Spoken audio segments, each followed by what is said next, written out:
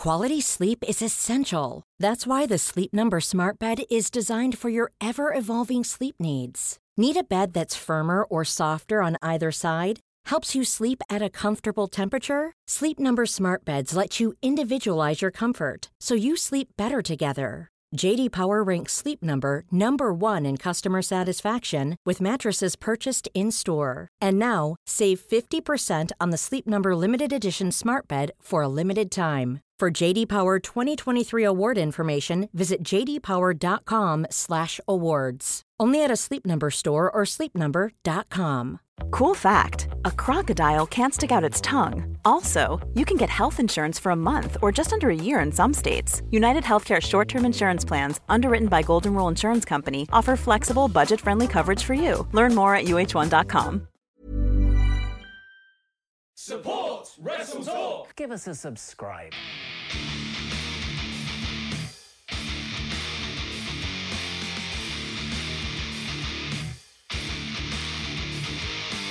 Hey everybody, I'm John Cena. Hey, it's professional wrestler Colt Boom Boom Cabana. Hey, I'm Double J Jeff here. And this is Rick Swan. Matt Riddle, the King of Bros. I'm Rocky Super Romero. David Starr. Support Wrestle Talk. You are watching Wrestle Talk. Congratulations, you got here.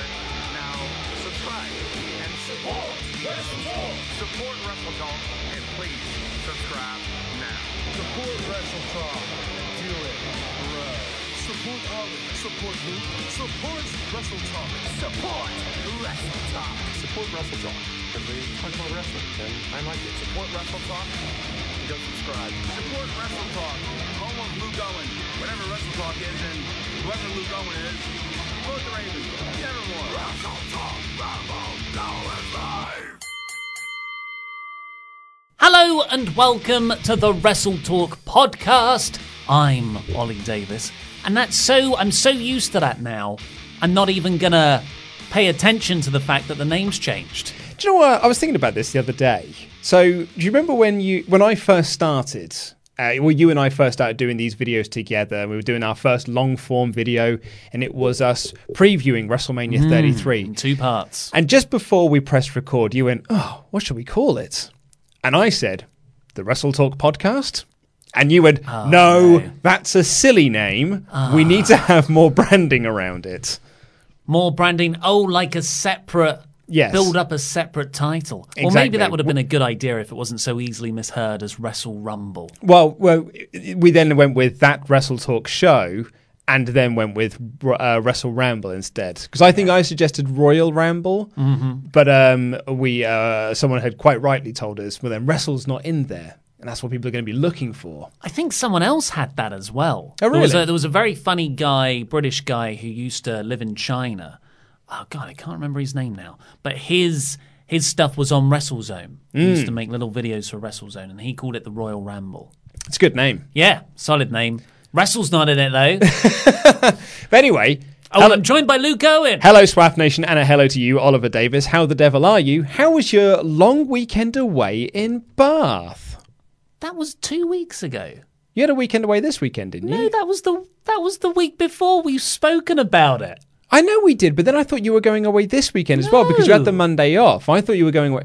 No, that's because I'm working Saturday. I'm doing the SmackDown review. I know that, but I thought for some reason in my head I had it down that you were also going away this weekend. I do apologise. I thought you were going away to a different place. I know all of your movements at all times, and it makes me personally offended when you don't know mine back. Sorry, dude. But I'm sad anyway, because I tried something new today, Luke. And how's it gone, man? How dare you! Yeah. It's a mixture of my fault. I would say it's 80% my fault, 20% YouTube audience not being ready for change. I was just about ready for you to say 20% you. 20% you there. I was like, wait, what did I do? No, it's like a WWE heel term promo. Yeah. It's all of you fans. You never supported me. No, I wanted to try out a new way of reviewing the wrestling shows so we can get it out quicker. And one way we could do that would be to just talk off script into a camera like a vlogger. That's like such a YouTube trope. All the millennials do it. Yeah. So I did that. I spoke for 45 minutes. I haven't quite got the succinctness down, and I foolishly say at the start, well, here's Raw in, I guess, about 10 minutes. How long is the video? 20. Ooh. But it's not 45. Correct. It's not 45. No, but it's still way too long.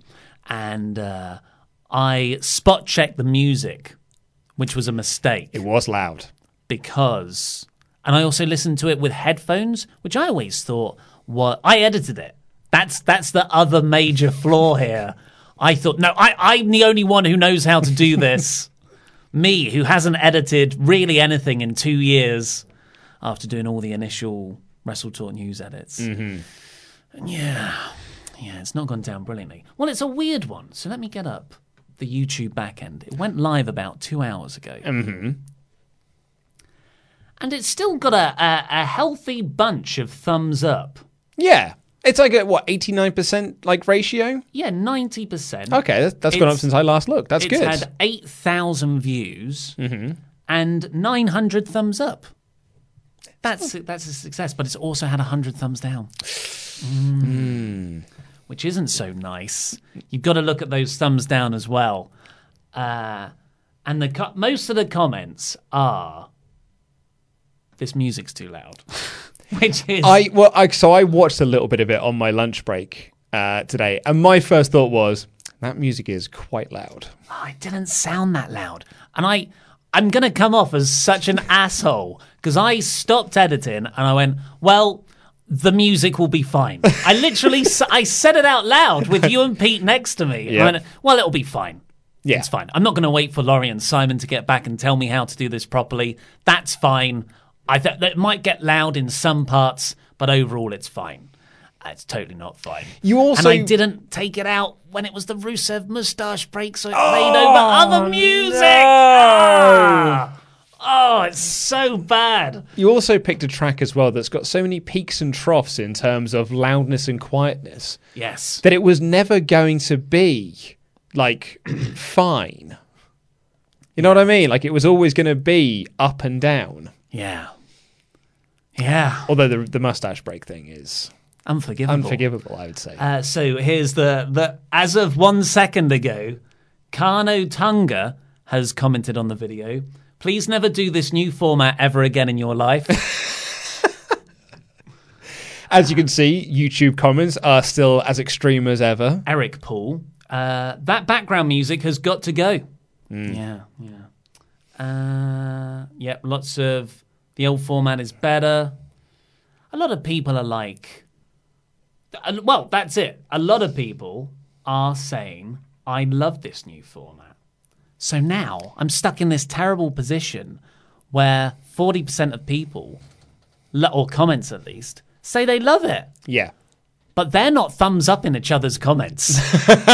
So they're being pushed down. Everyone's thumbs up in the... Get rid of the music. Yes. So, yeah. I mean, I don't think the idea's dead. Am I still doing it for AEW is my question. I don't think that's wise now. Okay. No. Oh, but I had such a good gimmick for it. Yeah, well, you can still do that. I'll just do it against the green screen, I guess. Do it against the green screen. Maybe we just make that separate from the news video. So we'll just do that as a 10-minute video. These, again, are conversations we should probably have off mic. These are business decisions as opposed to general podcast chitter-chatter. Louis Dangoor... Danger Louis, writer of the website. Love the new Raw review format, by the way. He just messaged me privately. Feels like a chat with a friend, which is great. I'm getting so many mixed signals. At least it's not 100% bad feedback. Louis, when you hear this podcast, go onto YouTube and thumbs up all of the comments that say it's good. No, we can't fudge with the feedback. I suppose not. But anyway, do you want some brighter things? Yes. Some email correspondence. This came in from Chris, who says, "Hello, Luke, Ollie, Laurie, Pete, Randy, Simon, Dave, and your secret benefactor, Tony Khan. I'm not much of a rap fan. Give me that sweet noughties new metal. But since you and Ollie have recently been discussing rap music, I had to offer a recommendation. I wonder if you're familiar with the indie rapper Adam Warrock." Adam Warrock? No, I'm not. Good name, it's a though, great mate. pun. Who performs raps about comic books, movies, and even WWE. I believe this is called Nerdcore, isn't it? He's been inactive since 2015, but I provided a link to his entire archive of songs on Marvel, Futurama, Game of Thrones, Phoenix Wright, and, for Randy, Harry Potter. And he sent in a YouTube link, so if you just look for Adam Warrock on YouTube, you might be able to check him out if that sort of thing will tickle your fancy. That's from Chris, aka the Adnap2. He's one of our frequent super chatters, and he's a pledge hammer. Oh, nice. Well, thank you very much. We also had an email from Harrison, who sent in the last batch of rap recommendations for you, and he was asking if you had a chance to listen to any of them. No, I haven't. No. I've been too busy coming up with crap formats. We're trying to be on a positive note here. I know. So I was watching Hip Hop Evolution, which is a terrific show, by the way. Really good. Oh, it's so good. I'm halfway through season 2 of it now, and I've been loving it. Absolutely loving it. And the episode that I watched yesterday on the way home, I was really enjoying. And then Riveted. I was riveted. And then there was a rapper on there called Paris, who I've never heard of before. And he was a leader of the Black Panther group in his area. And they played a track of his called The Devil Made Me Do It. And I was like, this is fantastic. This is great. So I went onto Spotify, checked out the song. I've listened to the album twice. The album that it's off, the 1990 album. I've listened to it twice all the way through. It is phenomenal. It's great. So that's my rap recommendation from nearly 30 years ago, and I've only just discovered it because I'm white, British, and, well, my parents would pretend they were middle class. Yeah. Paris, he's a wordsmith. He was like the one... No, he was the one who came after. So in the interview stages, he was the one that was after that. Okay. There was a different one who was like the wordsmith who had the very different way of doing intonations and the way he would like space out his rhymes within songs. Well, we all know the art form peaked with John Cena's Thugonomics. Well, obviously, yes. I don't know when they're going to get to that. That's what I'm waiting for in Hip Hop Evolution, the documentary series, yeah. We missed this one. It came in from Janai, who says, "Hi, Luke, Ollie, and the rest of the boys, but not Randy. Screw you, Blake Ham, you piece of crap. I've been listening and watching you guys for over a year. I'm 16 years old from Bermuda. I have ever heard you guys talk about Bermuda, so I thought it'd be quite cool to email in. It's my birthday on Sunday, October 20th, and it would mean so much to hear my favourite people wish me a happy birthday. Thank you for keeping my life entertaining. Keep up the great work." Happy belated birthday. Happy belated Watch birthday. out for the triangle. Yeah, we're 2 days late on that one, I'm afraid. I used to be obsessed with stuff like that as a kid. Oh, yeah. Bermuda Triangle, ships going missing. Loved it. Planes going missing. But I felt that was like, it was a big topic for kids' books of our era of like, you know, the Fantastic Five, go to the Bermuda Triangle, you know, and things like that. So yeah, I loved me some like, not conspiracy theories, but like the world of the unknown. Good stuff, mate. Anyway, I asked you how your weekend was before I got the information slightly wrong, but the question still remains, how was your weekend? It's good. Went to Brighton, saw my So you did go away folks. then? Yeah, I bloody knew you'd gone away. You just hadn't gone to Bath. You prick. You made me feel bloody awful. I knew you'd gone away. So you went to Brighton then? Yeah, it was nice. Yeah. Yeah. What about you? Oh, yeah, it was very nice. I went to go meet my brother after his final leg with Extinction Rebellion on Friday night. We went Troublemaker. little troublemaker. This. No, I think they were like what were they called? Uncooperative crusties. I think our Prime Minister called them. So he was regaling the tales of his 2 weeks with Extinction Rebellion. We had a big chat about, do you know, the commuter problem they had, and how that was not endorsed by Extinction Rebellion. It was actually voted down by 70% of Extinction Rebellion in order to do it. But because you can't control people, they went and did it anyway. But as my brother quite rightly said, it did get the most press though. So in that way, it was a success because everything else we did got no press whatsoever. Yeah, but it was bad press. There's no such thing as bad press. Oh, I don't know to turn public opinion against them. Yeah, I thought it was. It was not a good look. No, it was not a good look. And also, I felt like they were targeting the wrong people. They're targeting commuters. Yeah. Like they're the people doing the good thing, right? They're not driving. Go for the 4x4. Exactly. Yeah. But anyway, so I went out for drinks with him on Friday night. Then we started talking about scary stories. My brother's a bit of a scaredy cat, and he suddenly thought, like, I don't really want to go back to the house on my own now. So we're like, just come back to us then. Bit drunk by this point. We very drunkenly went back home, and I don't really remember much else of Friday night. We bought 2 bottles of wine. I think we drank both of them. Watched Taskmaster and Bob's Burgers, and I think The Good Place, but I cannot confirm that. I was then very, very sleepy on Saturday, and all of the plans that we had to map out our Japan trip just fell by the wayside. Japanning. I did the washing up. I tidied up the kitchen, but then I sat on the sofa and I was like, I'm going to have a little nap now. And I fell asleep. And then my wife decided to watch this BBC drama that had the most screaming in it I've ever heard. Like painful, heart-wrenching screaming. And that's what I woke up to. And my wife was like, sorry about that. They've just found out their son's died. I'm like, why are you watching this? It's Saturday. She was in a different place than you were. Apparently so. And then all of a sudden we did even less. But yeah, so it was nice, mate. Very, very nice. Should we get into the show itself? Right, well, let's crack on into the show. Talking about the Rusev angle, which... I mean, here's the show.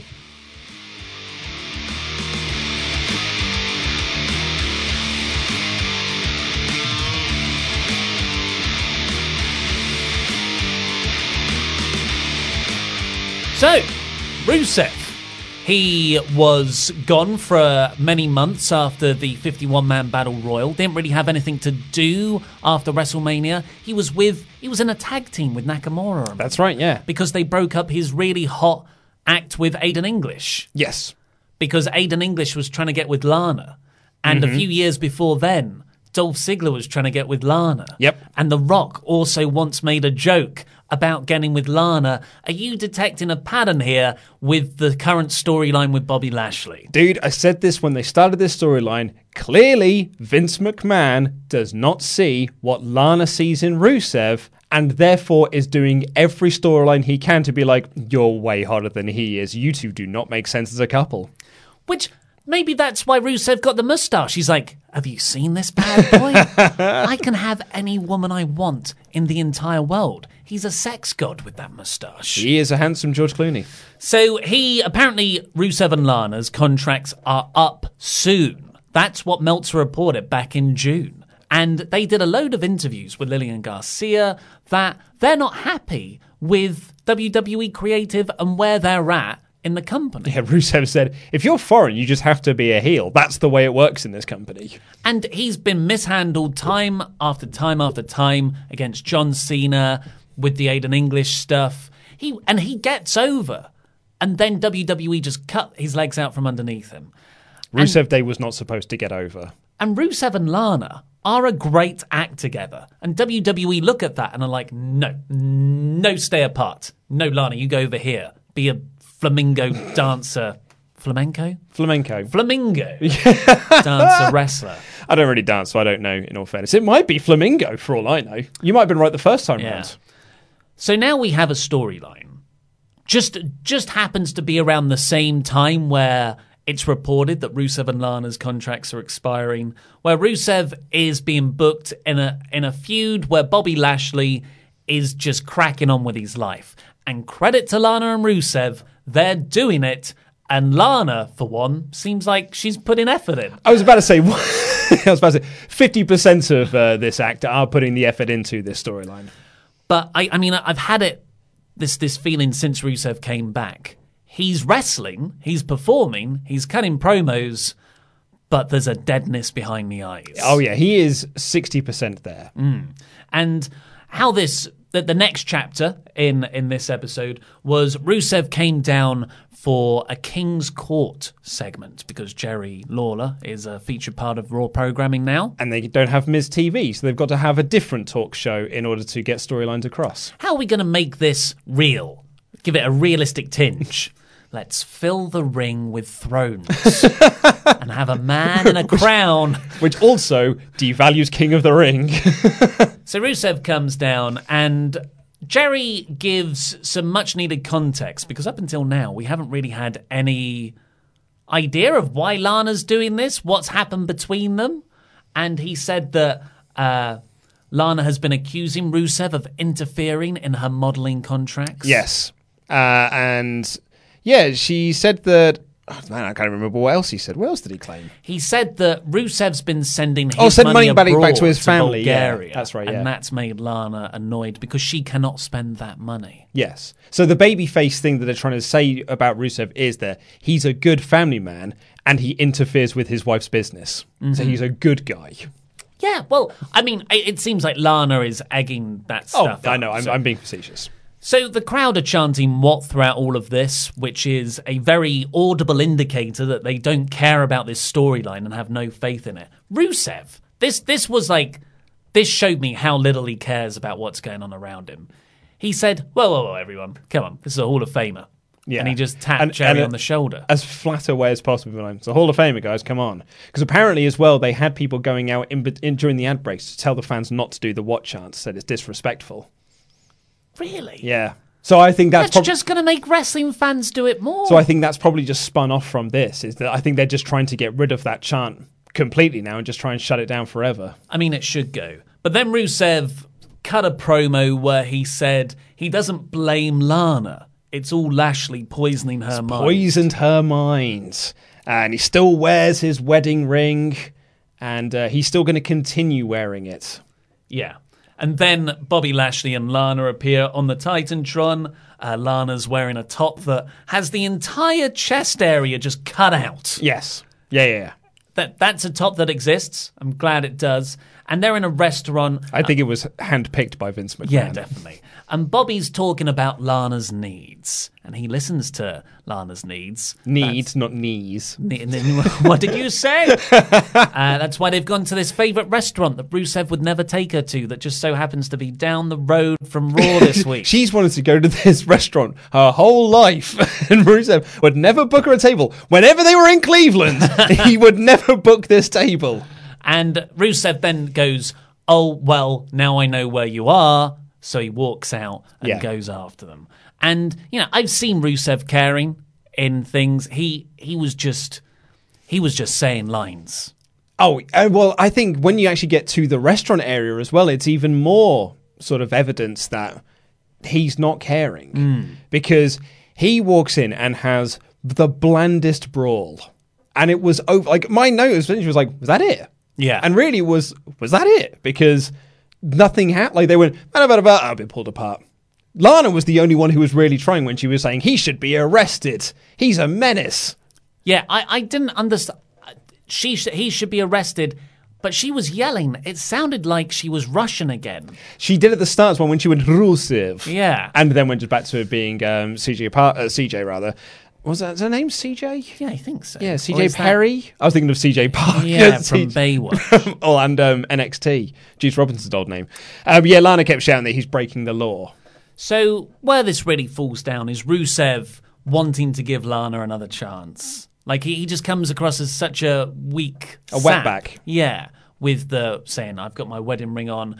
If their intention is to go, look, this is a wronged man and he's going after to rescue his true love from the clutches of Bobby Lashley, that doesn't really work because Lana is being such an awful person here. Yeah. Like, there's no nuance. It's not, but did Rusev really say he wants me back? And Bobby's like, no, don't listen to him. That's exactly it. This doesn't come across like Bobby is poisoning her mind. No. She just feels like she is stock heel character.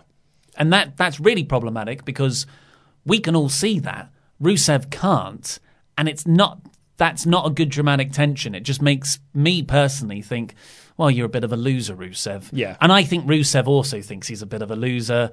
And I think they're just riding out the contract, both of them. I think there is a group of people in this company that are just riding out their contracts. Yeah. There's a lot of them that are coming up next year, and they're all just like, do you know what? I don't need to re-sign. I don't need to sign on. I can just wait this one out, and then I'll go off and find pastures new. Yeah.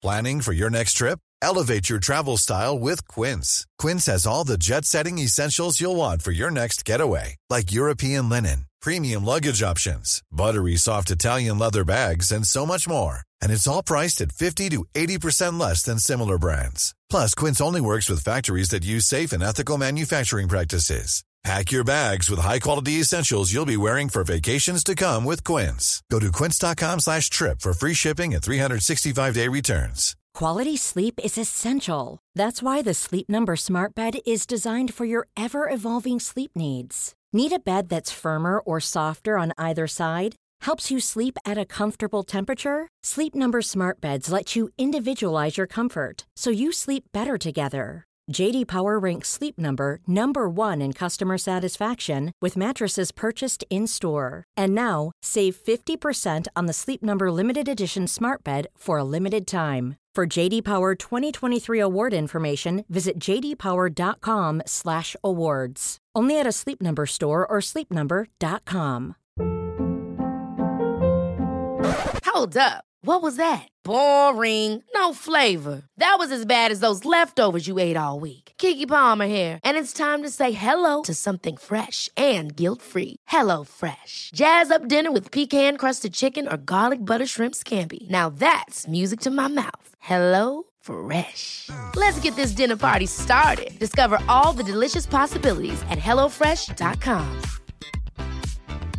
Hi, I'm Daniel, founder of Pretty Litter. Did you know cats tend to hide symptoms of sickness and pain? I learned this the hard way after losing my cat, Gingy. So I created Pretty Litter, a health monitoring litter that helps detect early signs of illness by changing colors, saving you money and potentially your cat's life. Pretty Litter is veterinarian developed, and it's the easiest way to keep tabs on your fur baby's health right at home. Go to prettylitter.com and use code ACAST for 20% off your first order and a free cat toy. Terms and conditions apply. See site for details.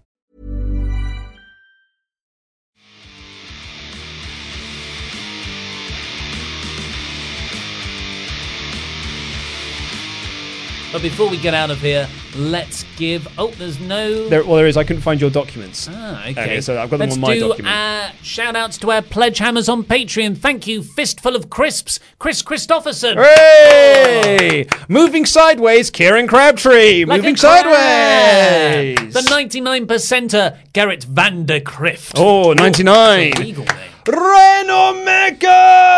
Ron Srajan. Yeah, come on, Rainmaker. Jack Daniels on the Carl Rocks. Hey! He's a sexy man, not an Andrew Grossman. Oh! Greg Taylor, Soldier Spy. Yes, Greg. Very nice. Laurie Blake's personal security, Dave Humphreys. Well done, Dave. Probably better than Kyle. Philip O'Reilly. Big claim, big claim. The big guitar. And one of my personal faves, Girls on Film, Amy Duran. Yeah! Much, Erica please. Duran.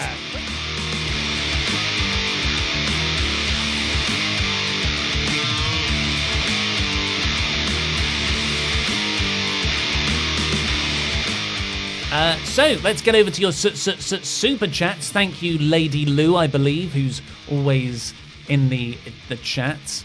Yeah, it's either Lady Lou or Richard. Thank you, both of you, being the mod mother and father. From Oblivia Scari, Jerry Has to Go, Scandals, Spider-Man. He bloody loves talking about Spider-Man when it comes to Ricochet. Yeah. We'll shut up about him this week. And Superman as well. The commentary, I'm quite enjoying Dio Madden. I think Dio and Joseph are great. I really, really like those two together. I just think Jerry adds nothing to the trio. What about the King's Court? Well, just bring him out for that then. Tim Arndt says, when Rusev said he knew exactly where Lana and Bobby were, why did they stay in the restaurant for another hour? Is the food there really that good? Well, they didn't hear that bit because the screen had gone off, and then he told Jerry, I know where they are.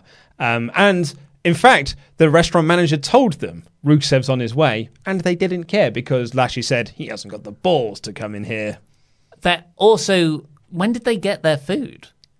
Well, Was it beforehand? Were they just enjoying drinks? I think they were enjoying drinks because during the King's Court segment, Lana was already having dessert because she was feeding Lashley cream, which you definitely wouldn't have as like an aperitif or like you wouldn't have that as your starter, would you? You would go, can I have lasagna with a side of chocolate brownie and whipped cream? No. You're just describing the movie Elf. Maybe I am. Then we got Highwell DDA, so bored of watching Paul Heyman plaster his cucking kink over our screens every week. Well, he hasn't got Mike and Maria Kanellis anymore, so he's just like, I've got to cuck someone, guys. Yeah. Will Hate, better story, Rusev, Lashley and Lana, or the Sting, Hogan, Nash, Joe, Jarrett nonsense from Bound for Glory 2010. Cheap plug for Wrestle Talk Extra. Thumbs up. Thank you so much. That is, of course, our Patreon exclusive podcast for the month. Real fun. It was a really fun show to review. Not the most show most fun show to watch back in hindsight, but it was fun to talk about, particularly that utter nonsense storyline. Yeah. What if you had to pick? What's worse? I mean, what's worse is the Sting, Hogan, Nash, Joe stuff. Particularly because it was a 20-year-old storyline by that point, and they were like, we could just do it again, right? And it ruined the main event. Yeah. Whereas this really is just a lower mid-card storyline. Yeah. Nate drops surname. So Lana's lifelong dream was to go to a restaurant in Indianapolis. Also, was Lana just screaming, breaking the law, like she was Judas Priest? Well, that was the bit that really made me laugh. She just, breaking the law. Bow, bow. And she just kept saying, he's breaking the law. Bryant Hoyt. Isn't Rusev Lana Lashley storyline a reboot of Miss Elizabeth Macho Man Ric Flair storyline years ago, but only Rick and Randy were already over and Rusev and Lashley aren't? Shame, because it should be over. Well, the crucial thing there is Flair never actually had a relationship with Miss Elizabeth. It was Flair lying about it. You know, and those I believe it was some photographic evidence that he published. That was all doctored. So it was Ric Flair trying to get into Savage's head. Yes. You never once thought, wow, Savage is being a cuck there. No. Savage is the last person. He is the complete opposite of the cuck. Exactly. He's too far the other way. He's too jealous of everything. God rest his zombie bones. And Anton H says, got excited and expected a restaurant brawl similar to Stone Cold and Booker T at the supermarket. Price check on Jackass. And Timothy Jones, finally for now, says, Raw was so bad. I mean, it was great, but the Bobby and Rusev segment brought it down the crapper. Also, no women's wrestling at all, not even a segment. Well, there's a reason for this, is that all of the women are on the Australia tour because WWE decided to say, actually, it really exposes how small the division is or how little they think of some of the other women on the roster. But apparently all of the women were in Australia. That's why there were no women's segments on this show. Really, it was just to get you ready for Crown Jewel. Yeah. Let's stop thinking that any women ever existed. Yep. And then you won't miss them when we're in Saudi Arabia. Like for SmackDown on November 1st, they had an opportunity to do an all-women's SmackDown because all of the men are going to be over in Saudi Arabia. But WWE were like, no, we're going to charter a flight back so we can get all the men back on time. So we don't have to give all the women too much stuff to do.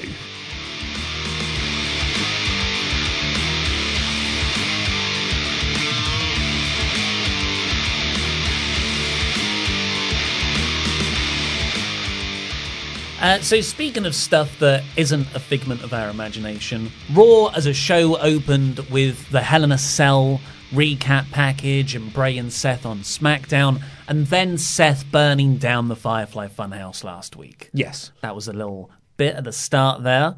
We'll come on to that later. But this is the first show of a post-draft era. So the rosters are in place. And this exposes Raw's biggest issue at the moment.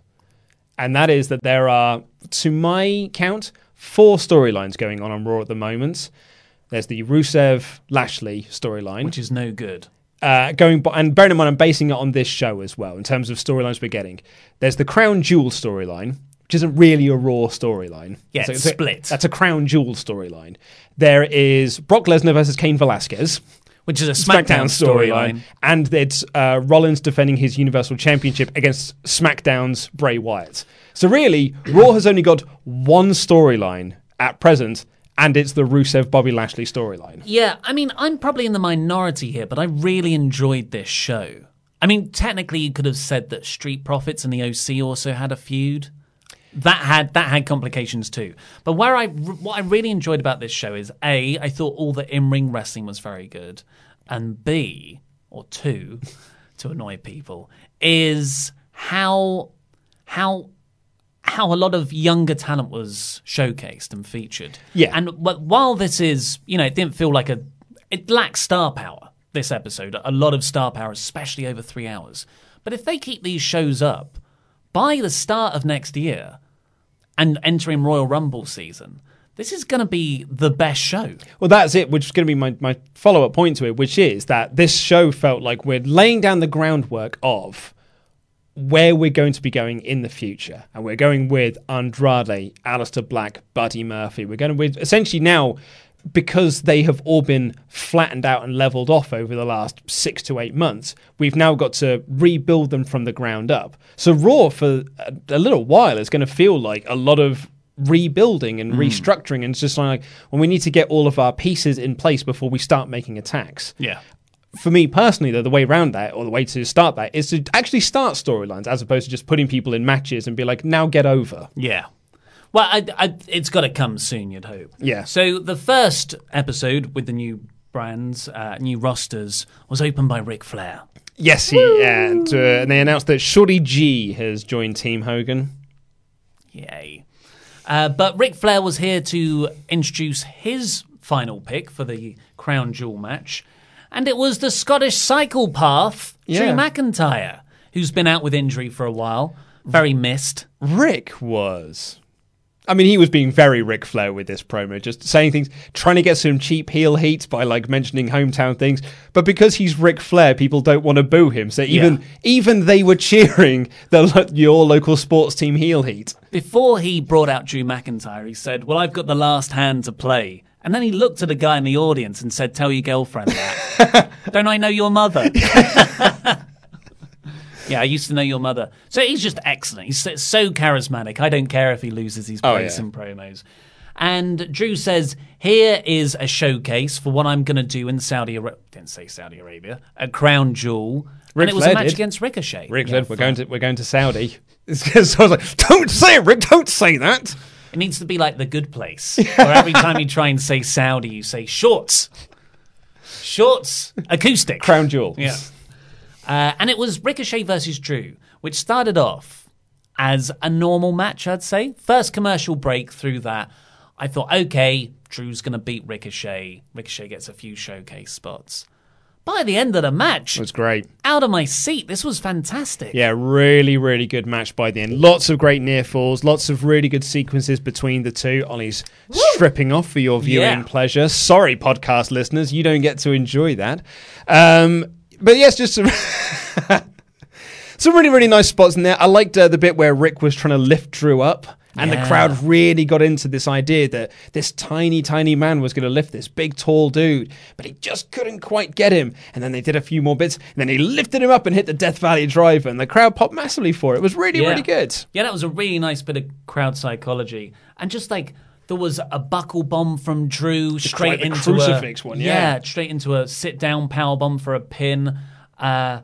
Straight after that Death Valley Driver from Ricochet, runs up there for the shooting star, hits the shooting star, great near fall.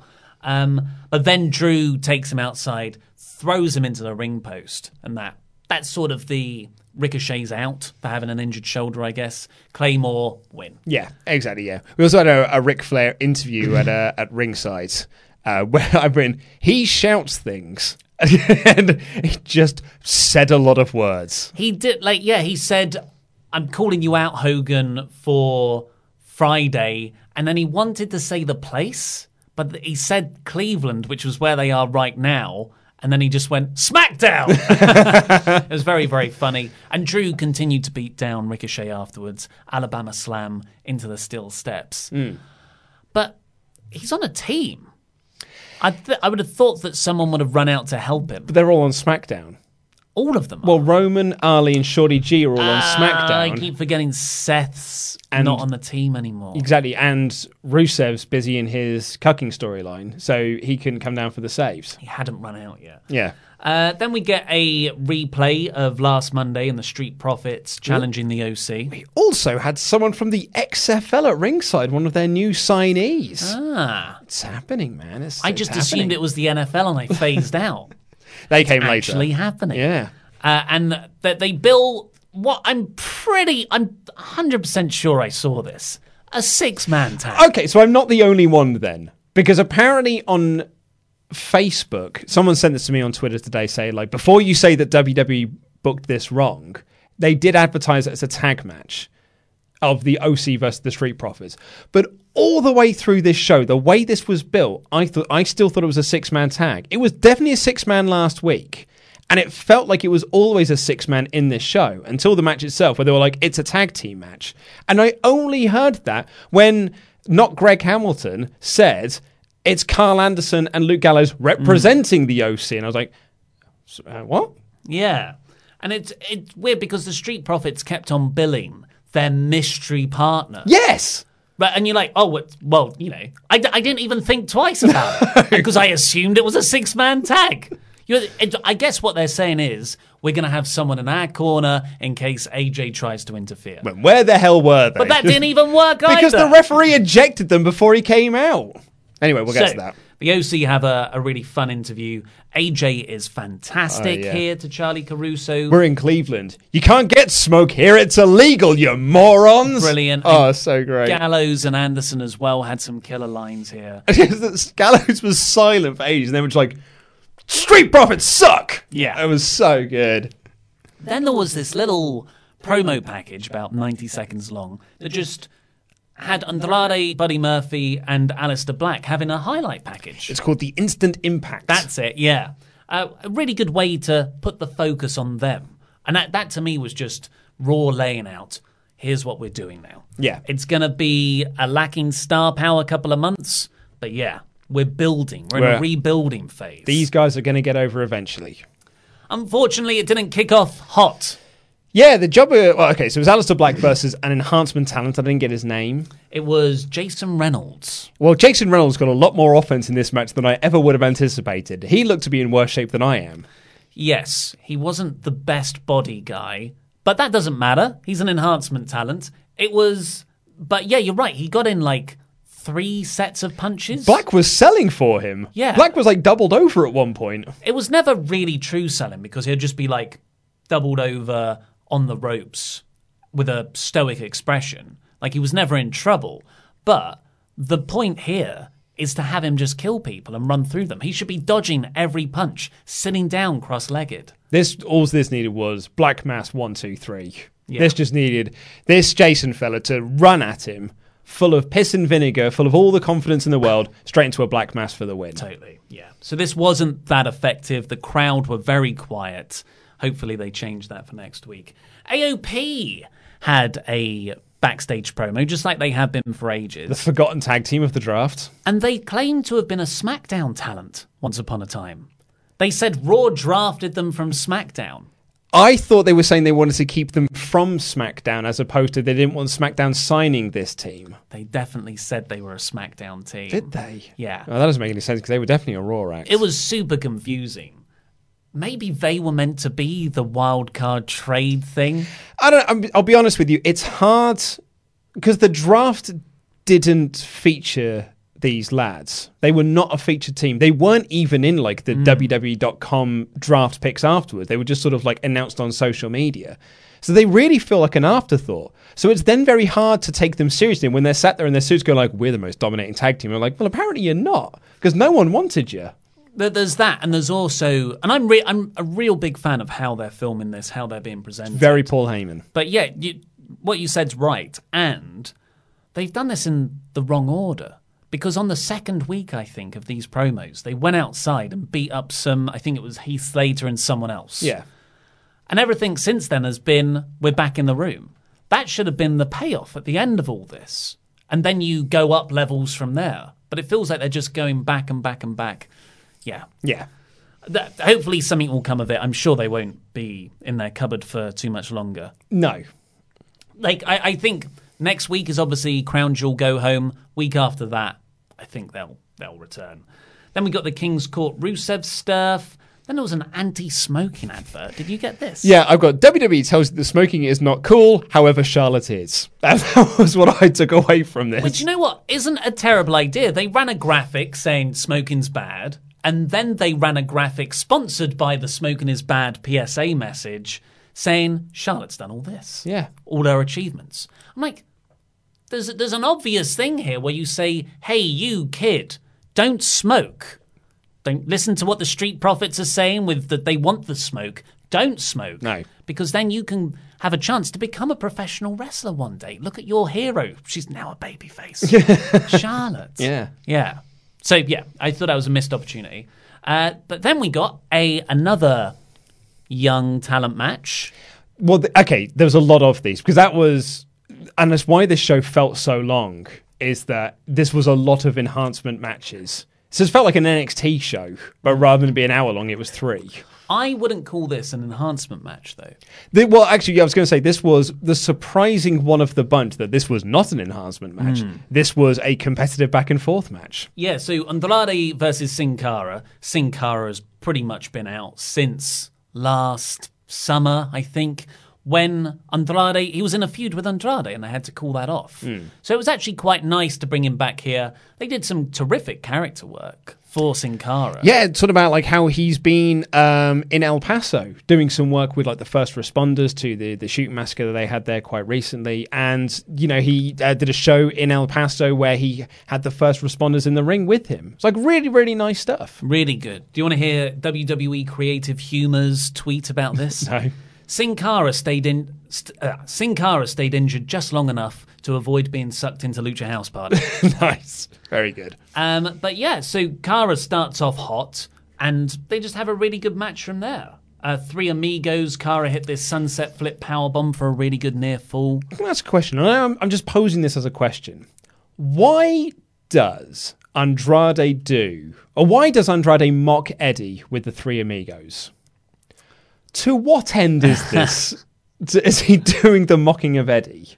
I think it's just, hey, we love that guy so much. He is an icon of this sport, and you're doing it, and you're a heel. You haven't earned the right to do Eddie's spots. Just waiting for someone to say, here, pack it in, you. Well, he's working you. Is that what it is? Yeah. But no, it's not working me, because I'm not like, oh, I don't like you for doing that. I'm more going, why are you doing that? I'm asking the wrong question. I need like a babyface to be stepping up and be like, you haven't earned the right to do Eddie's moves there. Like, it almost makes sense to do it against Sin Cara because him and Eddie are from El Paso.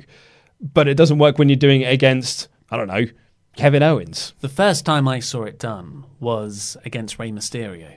Well, that's it, because Rey has got that connection with Eddie. So it was kind of... It of almost makes sense there. Yeah, a slight against Rey, and it's just stayed part of his moveset since. Yeah. I like it as a heel tactic, and it will be a really good babyface move when he eventually turns babyface. People will go crazy for it, hopefully.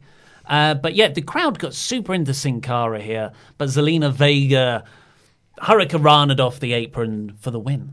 She didn't win. Yes, Andrade won, yeah. We also didn't mention in there as well that Humberto Carrillo was watching backstage in his Power Rangers cosplay. And his dimples. And his dimples, yeah. I thought I would share this image with you. Which is Humberto Carrillo, and they've replaced the screen he's watching backstage with Zordon from Mighty Morphin Power Rangers. That's very good.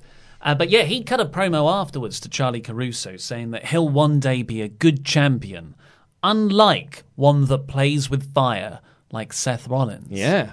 He wasn't a good promo. He stumbled over his lines. But fresh face, genuinely young, 23. Yep. This is great Paul Heyman tactics. And this is instantly inserting him into a top thing. Whereas it's like, yeah, you're going to have a match now with this company's top champion. It's like, all right, cool. That's a really good thing to do. Like, that's great. Yeah, and it's, Sammy Guevara, Cody Rhodes, Darby Allin, Chris Jericho.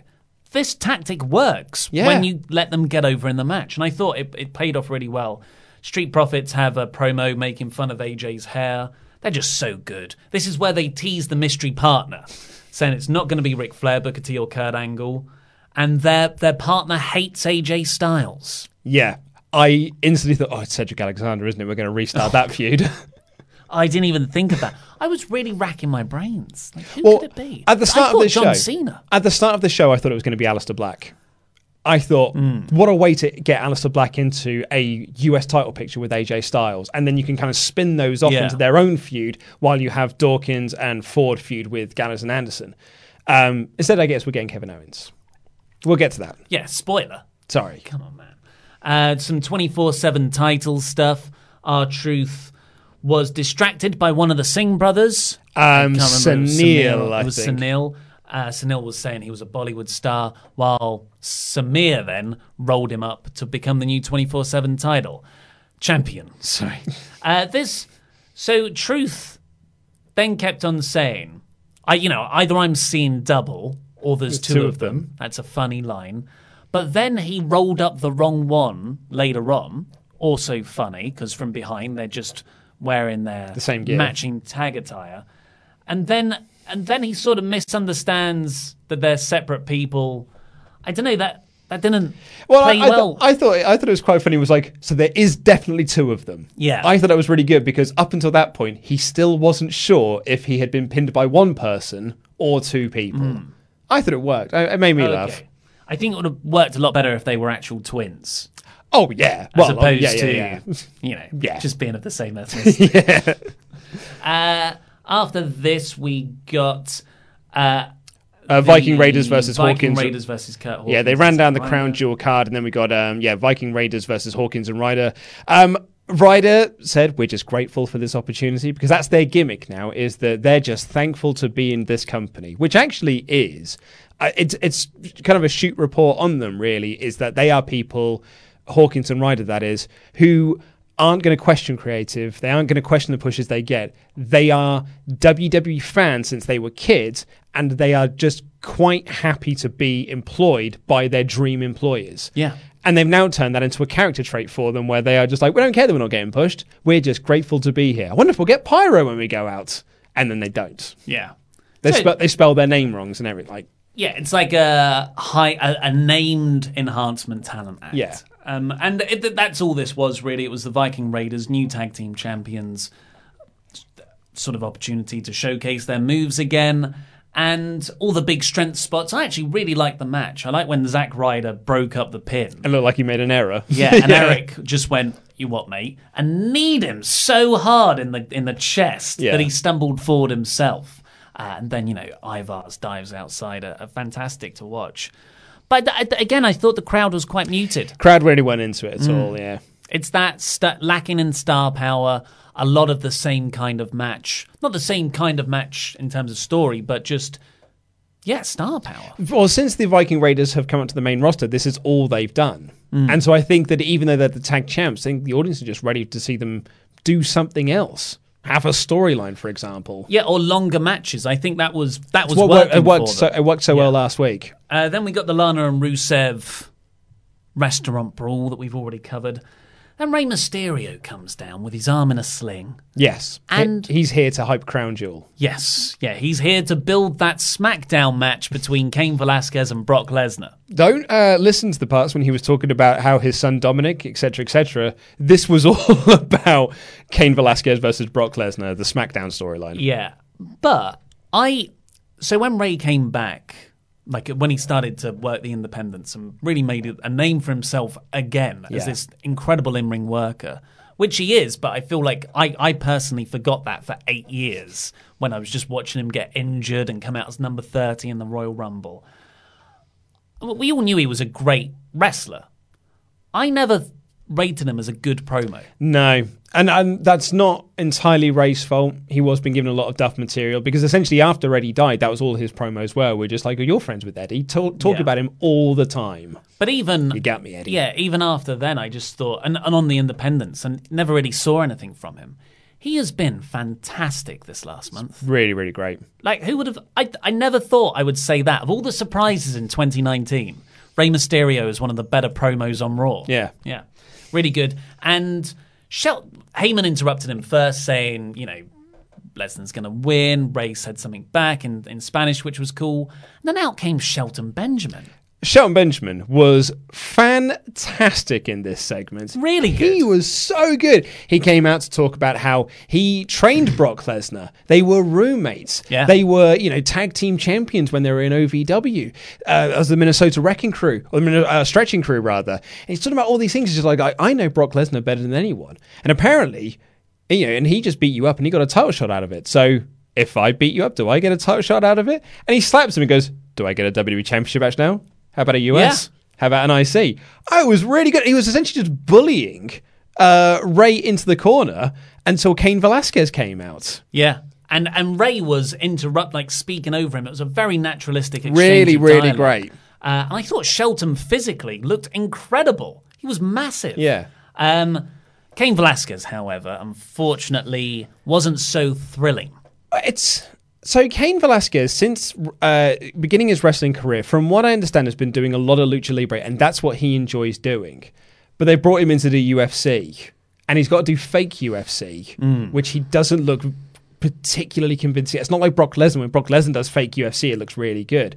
So he just did some takedowns on Shelton Benjamin, but neither of them ever looked any good. It probably would have looked it would have looked better if he'd have just done some Lucha Libre stuff on him. Yeah, I hate to say it as well, but to see Shelton Benjamin there and Brock Lesnar, I think he should wear a shirt. Cain Velasquez. Velasquez, it's just taken away from... Because if he doesn't look like a badass. He totally is, but I don't know anything about him. So I just think there's a way to tweak the way he looks to make that more threatening. Yeah. Because at the moment, he looks like a guy. It's weird for me to say that because usually I don't care about body image at all. And in fact, I'm more for varied body image. But it just whatever isn't working here. The crowd were pretty flat as well.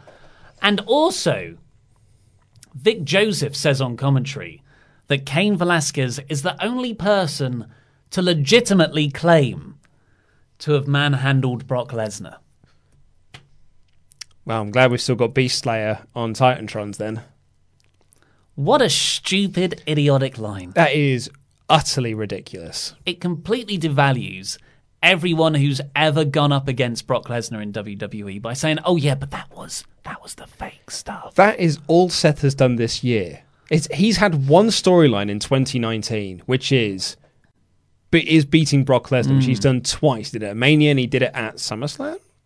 Yeah, SummerSlam. It's been a long year. Yeah, and he did it by being, "I'm the Beast Slayer and I can beat you. I'm the one guy who can beat you," to get the crowd really behind Seth. So then to have being like, "Yeah, but his doesn't really count because we let him win."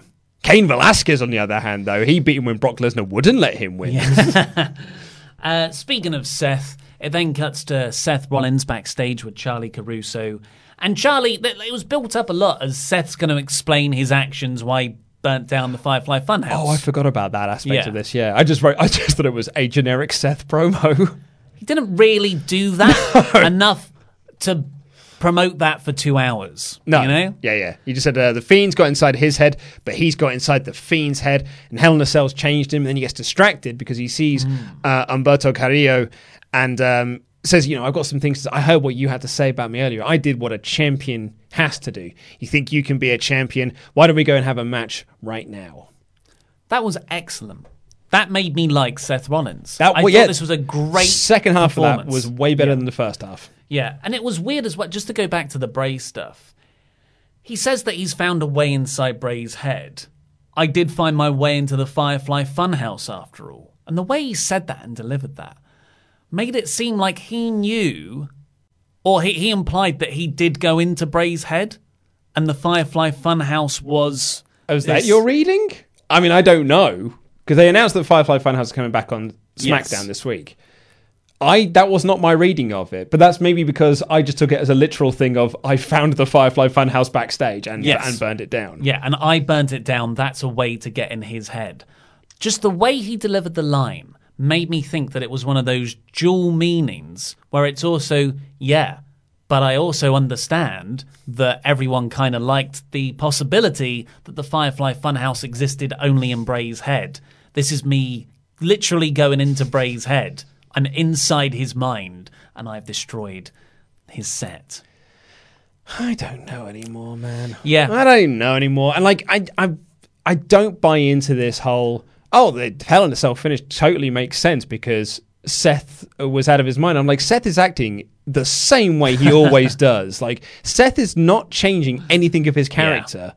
Since Hell in a Cell, which completely undermines the finish to Hell in a Cell. So they have a sort of crown jewel hype bit now. What was this, mate? I don't know! I think, because we talked about this on the Friday magazine show, that Saudi Arabia have got this big events thing they've got at the moment, sort of a couple of weeks long event, and they've got boxing and a few other sort of entertainments and arcades and stuff. I think Marvel are doing a show there, and Crown Jewel is part of that. So I guess this was the opening ceremony you would get for the Olympics.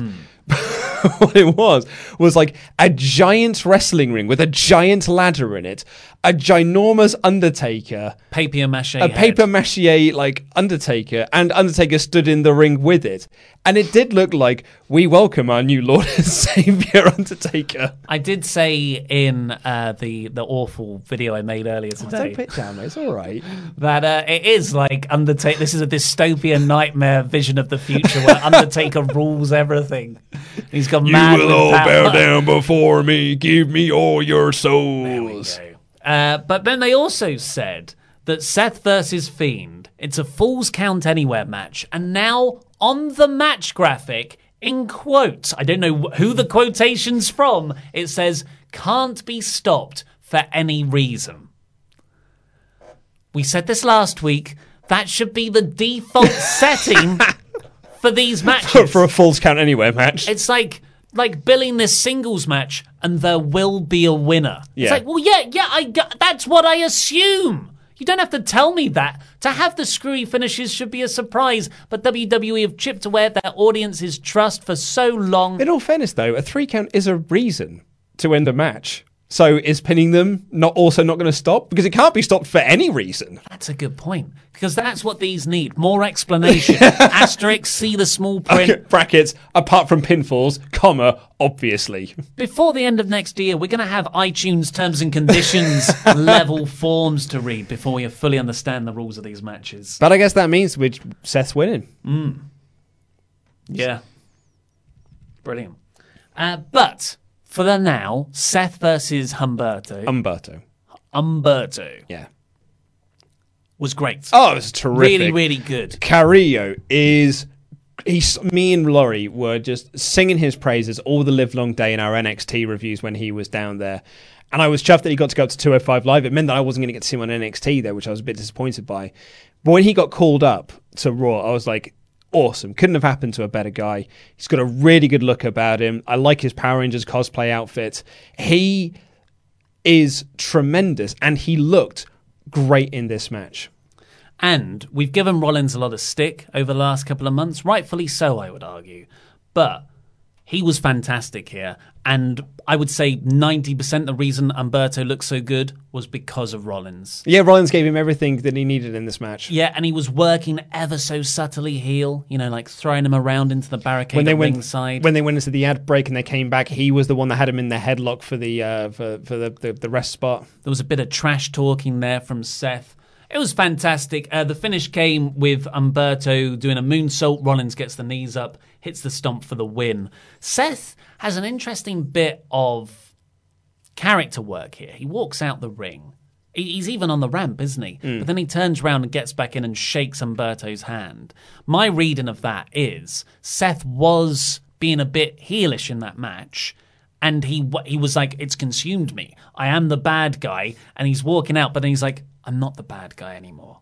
No, let's turn back. And he goes in and shakes his hand. I'm not going to embrace their hate. My note here is that I think they've John Cena'd Seth Rollins. Potentially. It was quite audibly noticeable when he was doing his burn it down stomp chants. It was women and children that were joining along. It was not the older men or teenage boys. It was that noticeable sort of high-pitched thing. And when he won, it was the high-pitched sound again, which is what always happened in John Cena matches. John Cena would be booed by the predominantly male contingent of the audience, but when he was making his comebacks, you could hear the higher pitched of women and children getting into the matches. So I think this Fiend thing has John Cena'd Seth Rollins. The Rock brilliantly called Cena out for that in their promos back in the day. He said, he did an impression of, let's go Cena. Cena sucks. Like that would be the voice comparison. Then we get the second bit of the R-Truth 24/7 stuff. He's not the champion currently. It's the first. He'll probably win it on Twitter or something. Then there's the announcement that the Firefly Funhouse will return on SmackDown this Friday. So do you think there'll be any fire damage on the set? Or it'll be back to normal? I'd hope so. Unless, of course, it is all in his mind, in which case there might not be. But I'd kind of hope that there is, just for continuity's sake. There's got to be some reference. Or it starts on a painting of the burnt down set from last week, and it zooms out, Yeah. And then it's all normal again. Could be a way. And then we got the main event, which was a really, really fun match. Street Profits debut on the main roster, main event of Raw. But the crowd weren't as into it as they could have been because of this confusing six-man mystery partner nonsense. And really, at the end of the day, it would have worked better if it was a six-man tag. Yes. If you'd have had the OC come down and have them do like the "you are never going to find a friend for us" Street Profits make their entrance and say, "We have got a partner." And then out comes Kevin Owens, big baby face pop. We have a fun little six-man tag. Yeah. Because what we got eventually didn't really make a lick of sense, because apparently Street Profits hired Kevin Owens to stop AJ from interfering. AJ consistently interfered in this match to the point where the referee ejected AJ Styles from the ring, and then Kevin Owens came down to stop AJ after he'd been stopped. Yeah, hit the stunner, and that allowed the Street Profits to get the win in the ring. Yeah.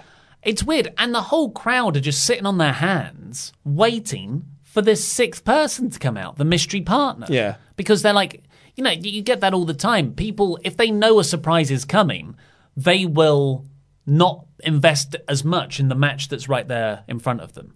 Backlash 2000. Yeah. I love that main event. And it's, Rock and Triple H having a great match, but that crowd is waiting for Austin to come down to the ring. Exactly. But at the end of the day, really, really good for the Street Profits. They looked like stars. They won. They're celebrating everywhere. They're so charismatic that they can get the crowd on their side. And Ford was doing everything he could to get the crowd into this match. Including my new favourite image of all time. They party into the crowd. They're just slapping hands, celebrating with everyone. Montez Ford sees a baby dressed as Hulk Hogan.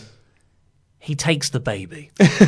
He takes the baby, holds the baby up and celebrates. The baby is looking at Montez Ford thinking, this is the greatest moment of my life. This baby is so, so happy right now. Yeah. And the mum, who's wearing an I Did It for the Rock t-shirt, is so happy too, who's just standing to the left of shot. It's like WWE's PR wet dream that Montez Ford is holding a baby dressed as Hulk Hogan. Yeah. That should be in every press release whenever they announce Hogan's coming back for something. Montez Ford forgives him. Yeah. Why can't you? Some of my best friends are Street Profits. It was so much fun. It felt great, and it's just, this wasn't an exciting episode of Raw. I found it very easy to watch though, because I like all the wrestlers they're now featuring. But it's the start of many more blocks that need to come of building up these talents. And this was for Street Profits in particular, was not a home run because of the Kevin Owens stuff, but it was damn good. Yeah, I enjoyed the in-ring action. I enjoyed all the guys getting featured. My thing, as I said at the top of the show, the lack of storyline and... Yeah, basically, you can't say direction because they are building these people, but the lack of storylines on this show made the 3 hours really drag. Ah. Because it felt like there was nothing at stake in anything that was happening. And then when it was a storyline, I'm like, well, this is not... Like, I'm trying to think of like what am I excited to see next week? Am I excited to see Andrade have another enhancement match? Am I excited to see the Viking Raiders have another enhancement match? Like, there's nothing to hook me in to watch next week's show other than, do you want to see some more enhancement matches? That's a very fair point. And it'll probably be that way again next week as it's the go home for Crown Jewel. But hopefully the week after that, November time. Survivor Series build. When it's Raw vs. SmackDown again. With all storylines, or the lack thereof, can get put on hold for a minute while we book this match. And also, AJ and Kevin Owens didn't have the best feud a couple of years ago. I just can't wait for the US title to accidentally change hands a couple more times.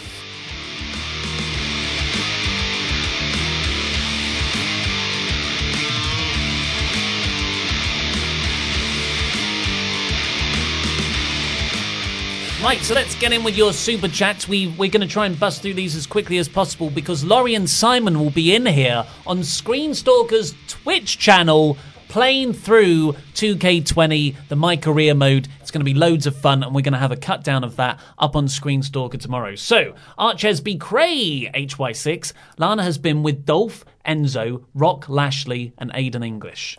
Well, she wasn't technically with Aiden. Aiden was trying to flirt with her, but she rejected his advances. That's a better comparison to the Macho Man Flair story. Yeah, that's much better. Yeah. Swaff Daddy Johnny D. Rusev looks like Freddie Mercury. Swole Freddie Mercury. Freddie Jackury. On the subject of Seth Rollins, Oblivious Kari says, imagine that dark match, but never ending. Yeah, so the dark match was a cage match, and it was the same. Seth super kicked the Fiend loads and stomped the Fiend loads. The Fiend no-sold it, but Seth got out the cage. Yeah. Sterling Van said, Seth insulted AEW by calling them minor league. Why would you crap on NXT like that? It's the best wrestling show you have. Stop belittling your own guys to belittle others. So someone asked Seth about Kenny Omega's essentially joke comedy on an episode of Being the Elite when he was playing this character that's losing his mind and was saying that, like, oh yeah, NXT is the minor leagues. Clearly it was meant to be. It's like for him and his wrestling mates who are in NXT to be like, that's a funny thing to say because you're playing a character. And when Seth responded to it, he said, no, AEW's the minor leagues. When he's finally done playing with there, he can come to the major leagues and have matches and make some money and make all the money with people like me. And it was just more of like, God, Seth's not cool. It's not great, is it? No, although I do find it weird that we were all criticising Seth, or I say criticising, making fun of Seth for his bank balance comments, which apparently he's learned nothing from because he was making the same things here. When Renee Young did it, everyone was praising her for it. When Renee Young, someone said, I don't like your comment, she was like, yeah, but I'm making all that Fox money, so come at me. Everyone was like, oh, Renee slammed down Twitter trolls. I'm like, well, when we did it to Seth, it was all in good jest, I guess. Yeah. I guess because Renee was more attacked. Whereas Seth, in all fairness, but didn't that come out the Ospreay stuff and Ospreay and Seth? Like Seth got into it with Ospreay first. Well, yeah. Well, Seth Ospreay was making fun of Seth, and then Seth took it personally. Yeah. Sorry, yeah, it's me, isn't it? Kellen Sloan says, so if the Fiend versus Seth match can't be stopped for any reasons, does that mean the match won't end when it's an actual pinfall? That's what I was saying. Yeah, can't wait for that never-ending match. I mean, it's not that different to most episodes of Raw. Yeah. Patrick Eddie says, I was at Raw last night in Cleveland. The dark match was Seth versus Fiend in a steel cage for the Universal Championship. Seth won, everyone booed. Yeah. And Java and Gaming says, people only rooted for Seth because they hated Brock. Yeah, it's that sort of anti-heat, isn't it? Well, that didn't work for Roman, though, did it? Yes. Well, it just flattened out both guys. Yeah. That's the trick. And King CJ says, I was there in Cleveland for Raw. The experience was fine. I actually actively cringed every time I heard Seth's voice. He is not cool. WWE needs to do it better. Yes. Well, I personally thought Seth was a lot better on this show. But I totally get where you're coming from. If he's already jumped the shark for you, he's jumped the shark. Yeah.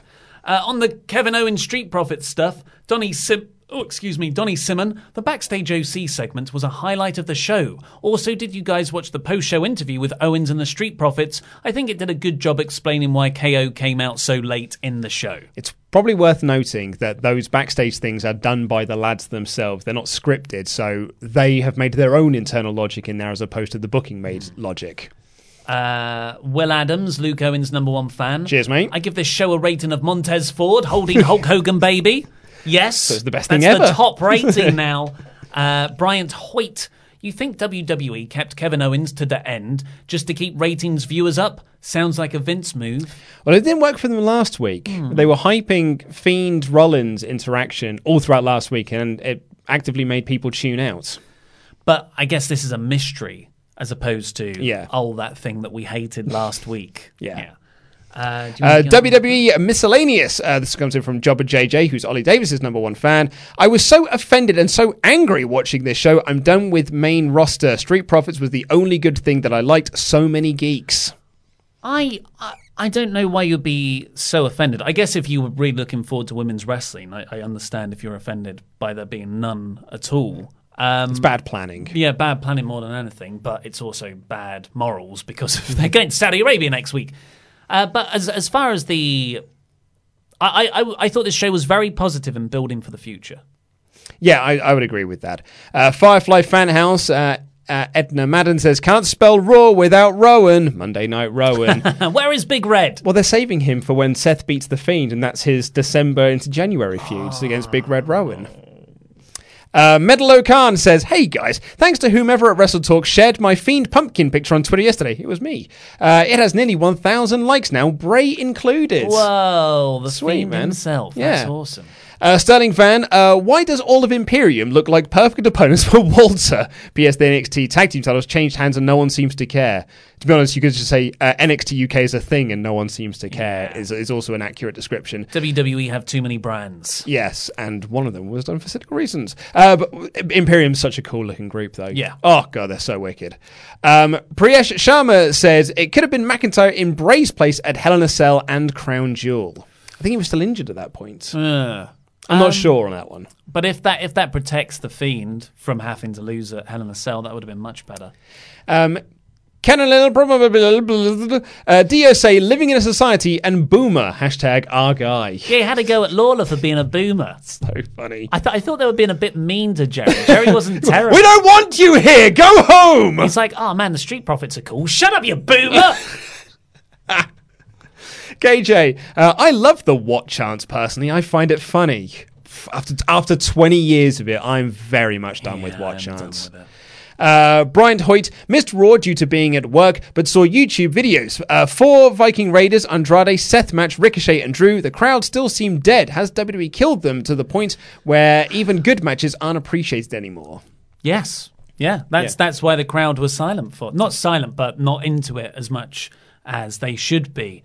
It's about rebuilding, unfortunately. You know, Andrade's been on the main roster now for 18 months and has done nothing since coming up. Nate drops surname. Can Andrade get some wins without Zelina's help? I cannot agree with you more. He really needs to just pick up some wins. Yeah. Every match has ended. Since he's come into the main roster, I'm almost sure every single match has ended with Zelina Vega hitting her Hurricane Rana and then him hitting the Hammerlock DDT. Yeah, that should be saved for the big matches. Yeah.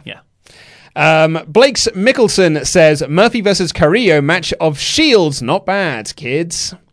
Oh, like their ring attire? Their entrance attire? I guess so, yeah. Tyler Bailey, this company. I'm tired of WWE. It's 99, early 2000s of WCW. Frustration is overwhelming in me. It's never that bad. It's getting there. No. But I think this is a good... Here's why I'll say no, because WCW in 99-2000 had storylines that just made no sense, while Raw just has no storylines. So that's where the big difference is. Deep Singh says, Lucha Libre with a splash of MMA submissions works. Yeah, that works for me in terms of Cain Velasquez, yeah. One and only, how is NXT better than the main roster? LMAO. Better in-ring wrestling, I would say. The characters are allowed to be themselves. They're presented more. as stars from day one as opposed to 18 months down the line. That's it, yeah. Because Raw is showcasing a lot of these guys really well now, but there's a year of stink, unfortunately, of bad booking. NXT doesn't have that. Swaff Daddy Donny D pointed out, actually, that Team Flair has the mid-card of evil. It's got Drew, Bobby, and Baron on the team. The mid-card reunite. It's the gravitational pull. It sucked them together. Kevin! I still have a lot of work, so I can't make it to the Super Chat, but my return is coming soon, and it will be better than Rusev's return. In the meantime, have some money. Also, did Sin Cara wrestle through a commercial break in 2019? I can't believe it happened, mate, but it did. That is dedication, just checking in, super chatting, then leaving. Thank you. Marcus Roman, I really enjoyed Seth versus Carrillo match. I'm glad to see Carrillo move up to the main roster. I only hope WWE better not screw this kid up. Well, he's presumably a Heyman project, like the Latino babyface star is a huge part of his SmackDown success back in the day, so you'd hope so. Adam Pearson, hey, welcome, Adam. Will Xavier's injury finally split the New Day? I hope not. Yeah, it's a real shame, though. He's out for 6 months, I think, is most likely going to be the prognosis. But I hope it doesn't just 6 months means you split the New Day up. And lastly, in this section, Jobber JJ says, I was offended because Seth and Feed is continuing it and WWE have killed the Fiend, the cuck crap, and not caring for its stars, all about Hogan and Flair. Yeah, you can't argue with any of that. I just have to cling to bits of sanity. So I'm taking a positive look. Well, they took sanity away from me, and I loved that group in NXT, so I can't grab onto that anymore. So the miscellaneous. Finn Brennan says, saw Ollie's Irish cousin wrestle at the weekend. Amazing. I don't know who he's talking about, but you've got an Irish cousin. I do. Muscly Luke. Unless they're referring to Scotty Davis. Maybe. And Muscly Luke, which was his tag team partner on that WrestleGate show. Marcus Roman says, get your leopard jacket back, then I'll be happy. Smiley face. One day. Jobber JJ 496. Ollie, I love the change. You're working too hard. Heart emoji. Cheers. There you go, bud. Johnny X Walker. First time super chat party. Love all the shows you guys do. I hope he's the one from today. Thank you for watching WWE so I don't have to. Crying with laughter face emoji. J-Man251. Hey guys, it's my birthday. Ollie, could you please yell, not now, J-Man? Thanks, love the channel. So like you used to do for Paige. Not now, Paige. Not now, J-Man! There you go. Deep Sing. So what is up with the new background music during your review, Ollie? Are you going to teach us how to waltz? Or did someone copyright that music? I like that song, The Blue Danube and Ride of the Valkyries. I didn't balance the audio correctly. I will use something a lot more backgroundy next time, if I ever do one ever again. Jesse Venable, my super chat was left out of the SmackDown review. I still raised my Patreon to a $10 backer for the After Dark. And Luke, you will now never forget my name. I don't think I ever forget Jesse Venable's name. Yeah. I read down that quite a bit. Also, I didn't do the SmackDown review, so I can't forget the name. Yeah, we'll find out what happened there with Pete and Dave. Yes. But congratulations and thank you so much for raising your Patreon level. The After Dark episode is going to be finished recording tomorrow, so we're going to release it next Monday, I believe. Eduardo Rodriguez. Lovely time with the boys. I haven't missed any for the past year, and if I can get a shout out to my brother and sister Maria and Yoendres. Wow. Hello, Maria and Yoendres. Hello there. And, two brothers and stuff. Eduardo. John Marth. Don't have to read aloud, but have fun in Japan, Luke. Hey. If you need any last-minute tips or recommendations, message me. I go there all the time. Oh, thank you so much, John Marty. You get in touch with me on Twitter at @ThisIsLukeOwen. I've kind of got a very busy plan for what I'm doing in Tokyo and Kyoto, but I'm always open to more suggestions. This is Ellis. Fascinating time to be a wrestling fan right now. Love you guys. Thank you for your content. Oh, thank you so much. Thank you.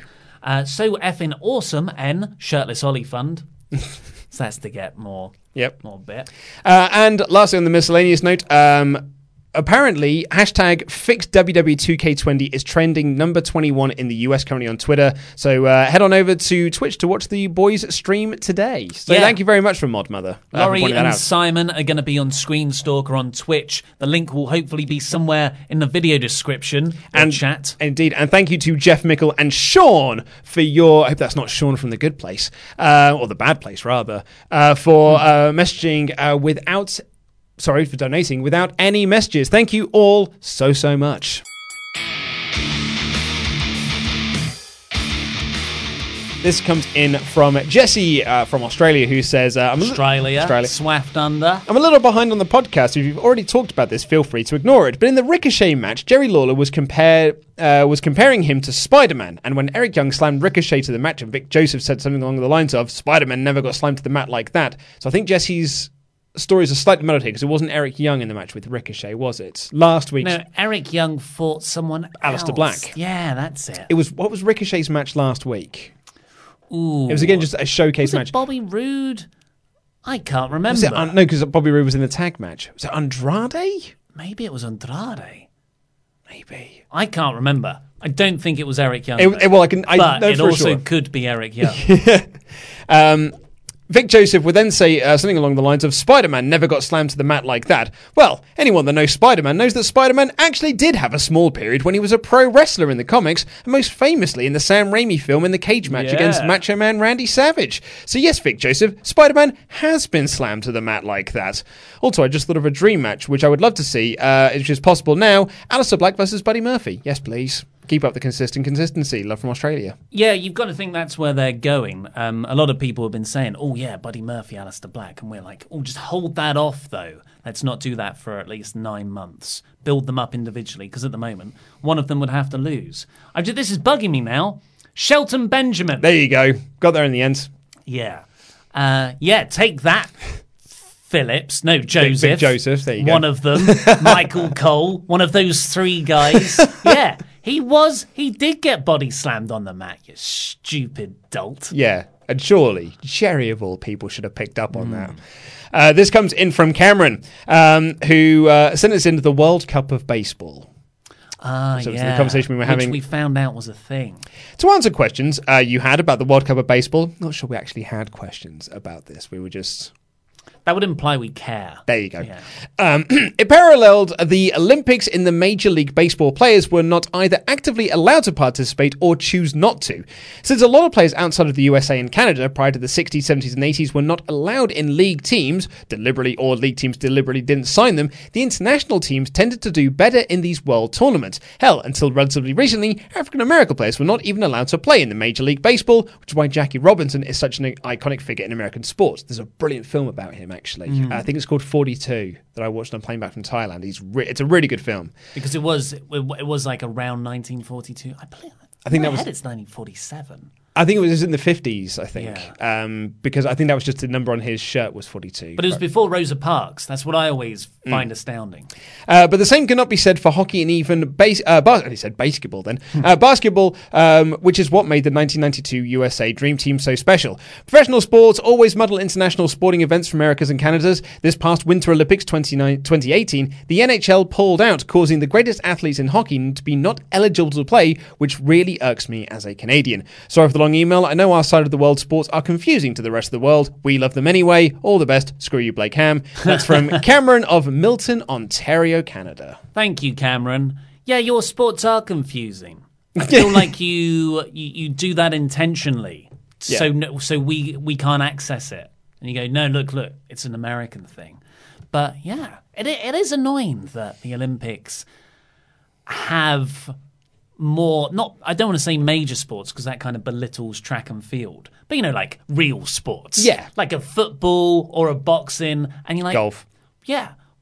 Or tennis as well, when Andy Murray won that one. Snooker. It just doesn't... Snooker needs to be in there. Chess. Darts. All Night Werewolf. Pandemic. Pogs. Mm-hmm. But it's weird that all the top players are noticeably absent. All there, and they seem to be half-arsing it. So I think the Olympics should just be like, no, it's not working. We're going to make everything gymnastics. Because that's what I enjoy watching. It's insane. I love watching gymnastics. I'm going to open this one up to you. Open this up to the floor. This comes in from Matthew. Now, it's either Coburn or Cockburn. I think we just got to double down on Cockburn. Well, but is that bullying then? Because surely poor Matthew has had this his entire life. And I've had this before. One of my first jobs at university was working for the stop smoking section of the NHS. We'd call up people who'd signed up for the stop smoking service and just see how they got on. And two of my most troubling calls were when someone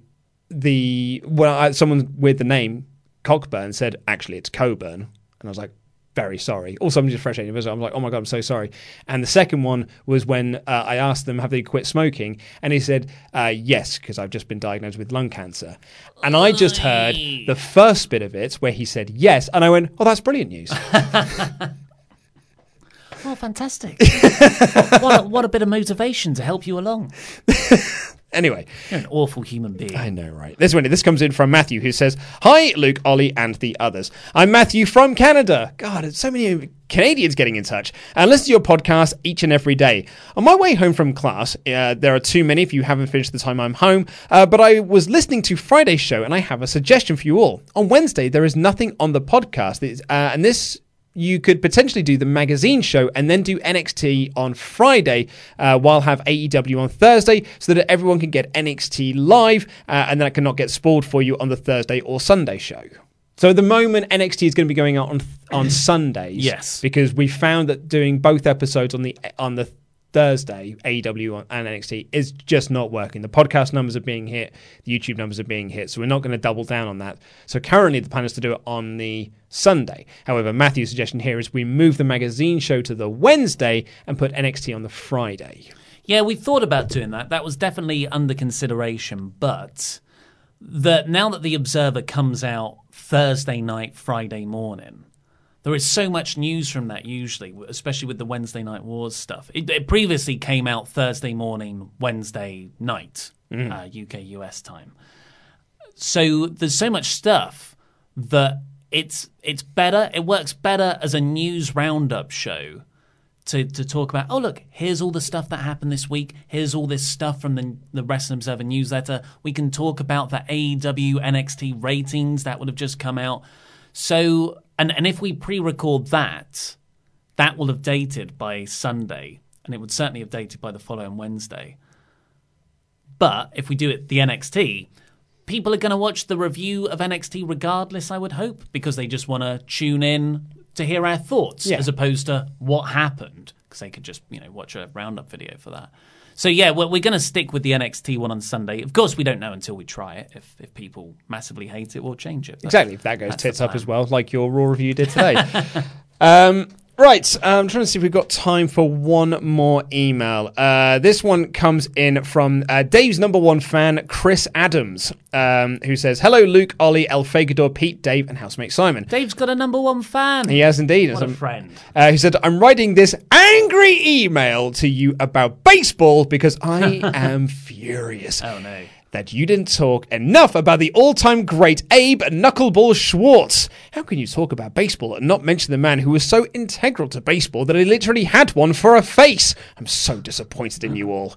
But in seriousness, thank you for all the consistent greatness of the podcast. I've been a long-time pod swatter and done my best to at least donate some super chats when I can. You guys have really helped me get through some difficult times, and I hope to be able to afford to adequately pay you guys back in some small way sometime. It's Dave's number one fan, Chris Adams. Oh, thank you very much, Chris. And yeah, we'll recognise whatever that thing is more whenever we talk about baseball. Yes, and lastly, to Matt Field, who has got an email here, but I'm just going to...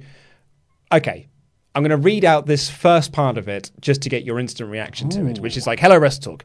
According to multiple sources, bracket, Slice Wrestling, Brad Shepard, and Bill Batty. The Falls Count Anywhere match may be scheduled for Crown Jewel. It's supposed to end in another no contest.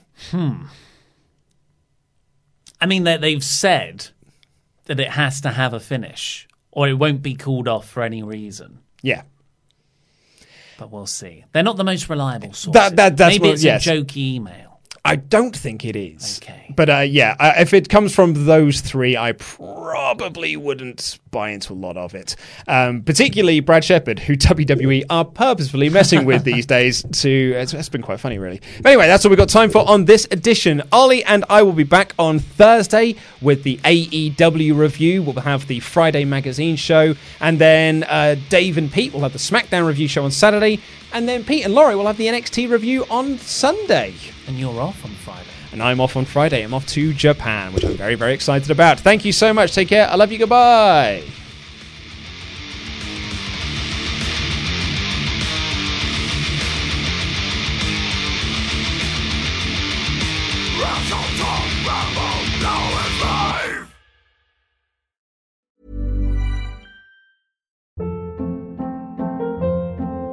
Hold up. What was that? Boring. No flavor. That was as bad as those leftovers you ate all week. Keke Palmer here. And it's time to say hello to something fresh and guilt-free. HelloFresh. Jazz up dinner with pecan-crusted chicken or garlic butter shrimp scampi. Now that's music to my mouth. HelloFresh. Let's get this dinner party started. Discover all the delicious possibilities at HelloFresh.com.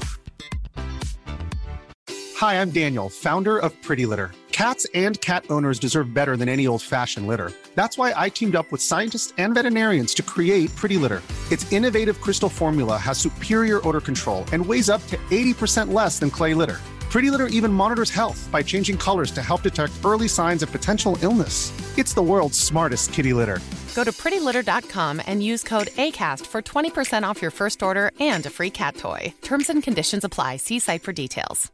Even when we're on a budget, we still deserve nice things. Quince is a place to scoop up stunning high-end goods for 50 to 80% less than similar brands. They have buttery soft cashmere sweaters starting at $50, luxurious Italian leather bags, and so much more. Plus, Quince only works with factories that use safe, ethical, and responsible manufacturing. Get the high-end goods you'll love without the high price tag with Quince. Go to quince.com/style for free shipping and 365-day returns.